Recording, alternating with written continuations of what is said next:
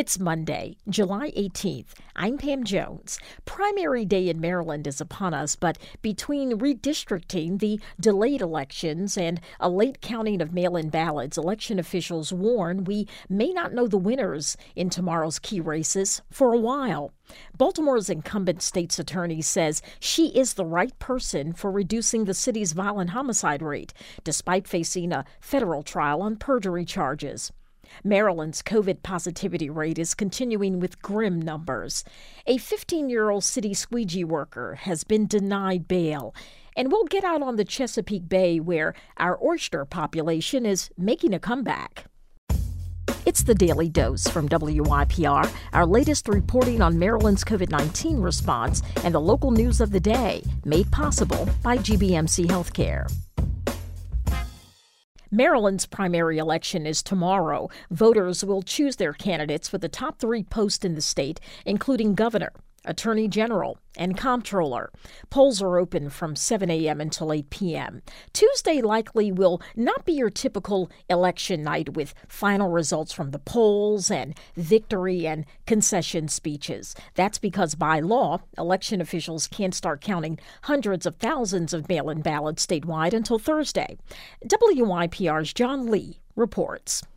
Candidates like Democrat Robbie Leonard, who's running for state's attorney in Baltimore County, say election night parties will be to thank their volunteers. No one's going to know who the winners are for another 10 days after they count all the mail-in ballots. Democratic gubernatorial candidate Tom Perez blames Governor Hogan for vetoing legislation that would have allowed the mail-in ballots to be counted in advance. So Larry Hogan has single-handedly slowed down the process. What does that do? That sows discontent and that sows distrust. Hogan says he supports counting mail-in ballots early, but the legislation passed by the General Assembly lacked needed security measures. John Lee, WYPR News. And as WYPR's Joel McCord reports, in addition to the delayed primary redistricting and hundreds of thousands of mail-in ballots that won't be counted tomorrow, elections officials are expecting a lukewarm voter turnout. For one thing, there are 500,000 mail-in ballots out there. Nikki Charlson, Deputy Administrator of the State Board of Elections, says that's a number they don't often see in what historically has been a low turnout election. We had a good turnout during early voting. 175,000 voters voted. So we're prepared for however many people show up tomorrow, but typically we see less than 30% turnout in this type of election. And because they can't start counting those ballots until Thursday, it will take another 10 days before we know for sure who won and by how much.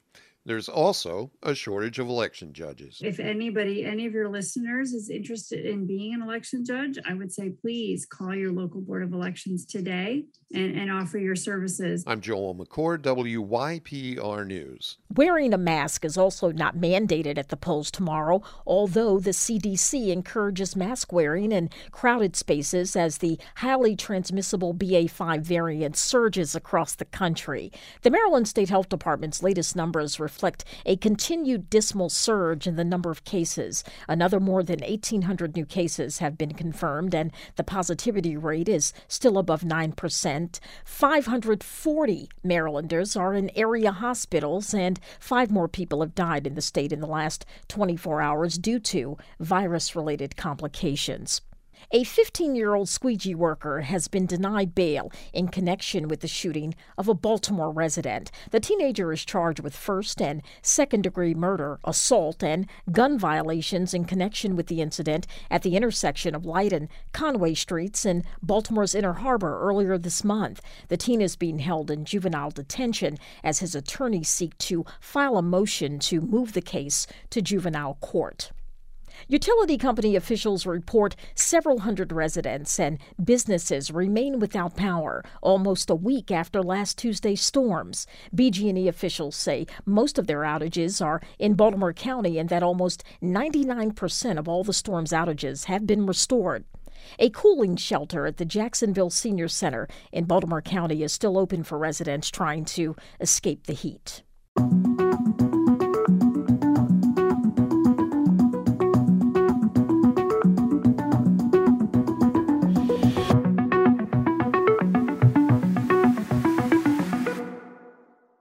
When Baltimore's Democrats head to the polls tomorrow, they'll be choosing from 3 candidates for state's attorney, each with their own strategy for reducing the city's skyrocketing homicide rate. Among them, incumbent Marilyn Mosby, who has been charged with 2 counts of perjury and making false statements in relation to her purchase of homes in Florida.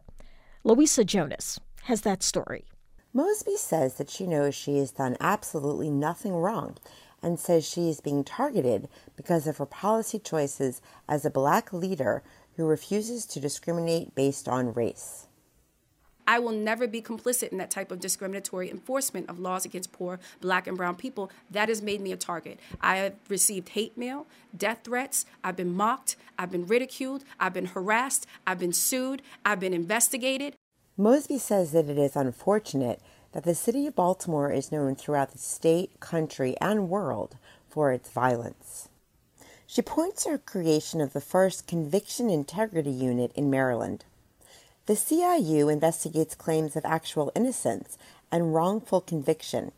It receives approximately 300 requests a year from incarcerated individuals.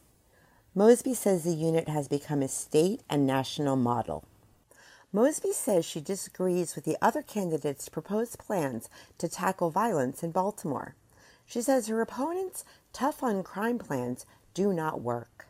They're talking about zero tolerance, going back to an era of zero tolerance policing, which led to mass incarceration, which led to police abuse and police corruption. Saru Vignaraja, a former city, state, and federal prosecutor, is one of her opponents.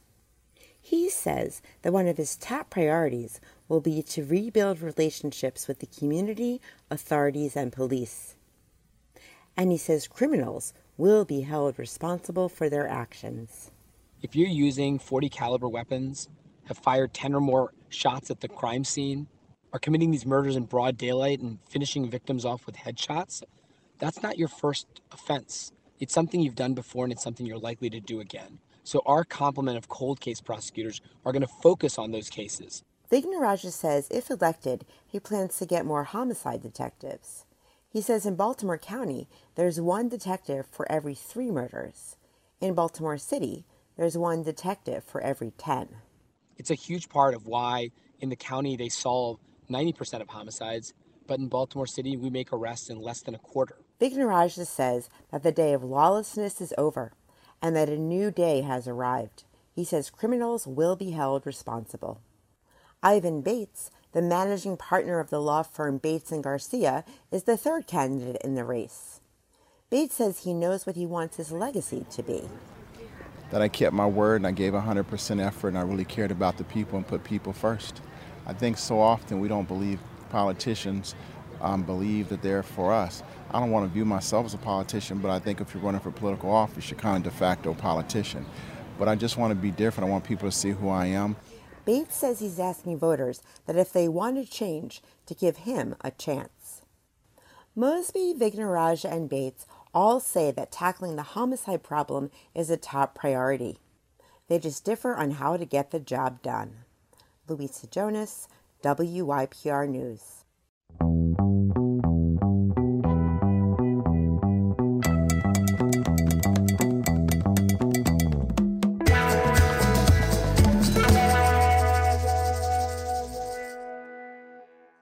The Chesapeake Bay's legendary oyster population, once all but wiped out by overfishing, disease, and pollution, is making a comeback. It's being helped along by a program to build sanctuary reefs in bay tributaries. WIPR's Joel McCord reports on the start of a new reef.